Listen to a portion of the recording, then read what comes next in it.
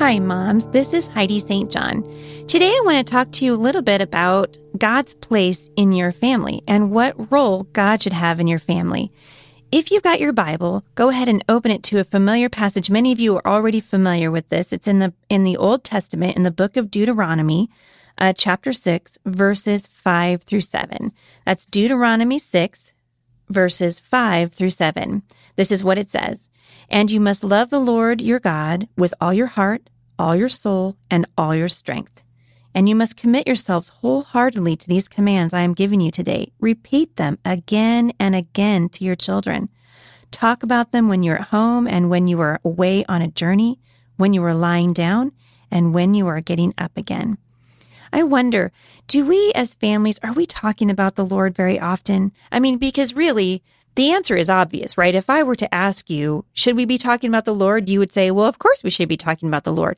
But practically, it's not as easy as it sounds, is it? Practically, it's easier for us to put the Lord at the end of our day or at the end of our conversation if we remember him at all. And sometimes we only mention his name if we need help. I think that's the common response, is that we treat God and our family. We run to him in times of crisis or emergency. And certainly God is there in those times. But I wonder what our lives would look like if we went to God on a regular basis with our family. Several years ago, we started a project, my husband and I, called Firmly Planted Family. And it was in response to something that we saw happening within the homeschool community particularly, but we also see this in the church and in the Christian community at large, where we talk a lot about walking with the Lord, but we're not really doing anything proactively to teach and train our children in the ways of the Lord. And I am learning that if we don't teach our children about God, the world will do it for us. And we don't want that, do we?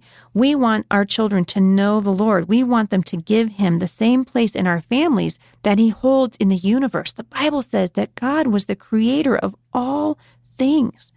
So as you consider your family, for just a moment, take a step back and ask yourself, are we studying the Bible as a family? Do my children see me reading the Bible? Do they know that God has preeminence in our family, that he is the most important part of our life as a family? God deserves a place in your family, busy mom. And you know what? It's first place that he deserves. He deserves to be at the head of the table. And your family deserves to know that God is real and personal. He wants to have a relationship with them. You know, someday your children are going to grow up and they're going to leave your home. And we want our children to grow to love and serve and follow the Lord and have their own relationship with him. Someone asked me one time, how do you make your children love the Bible? And I had to laugh because I was thinking about all of the times that my kids have, grumbled and complained. We would say, hey guys, we're going to read, we're going to have family devotions. And they'd be like, really, Mom? Do we have to do that? And I would love to tell you it was perfect, but there were oftentimes arguing involved. But at the end of the day, the most important times that I can remember with my adult children were times that we were reading God's word and he really spoke to them and they really began to see him in a personal way. Let your kids see that God takes first place in your family. Although God deserves to have priority in the lives of your family members, don't just do it for him. Put him first place in your family for the sake of your family. There is tremendous blessing in walking with God. And if you keep God outside of your family, there will be problems inside your family. So walk with God, busy mom. Spend time in his word with your kids and then see what God will do. For more encouragement, visit me online at thebusymom.com.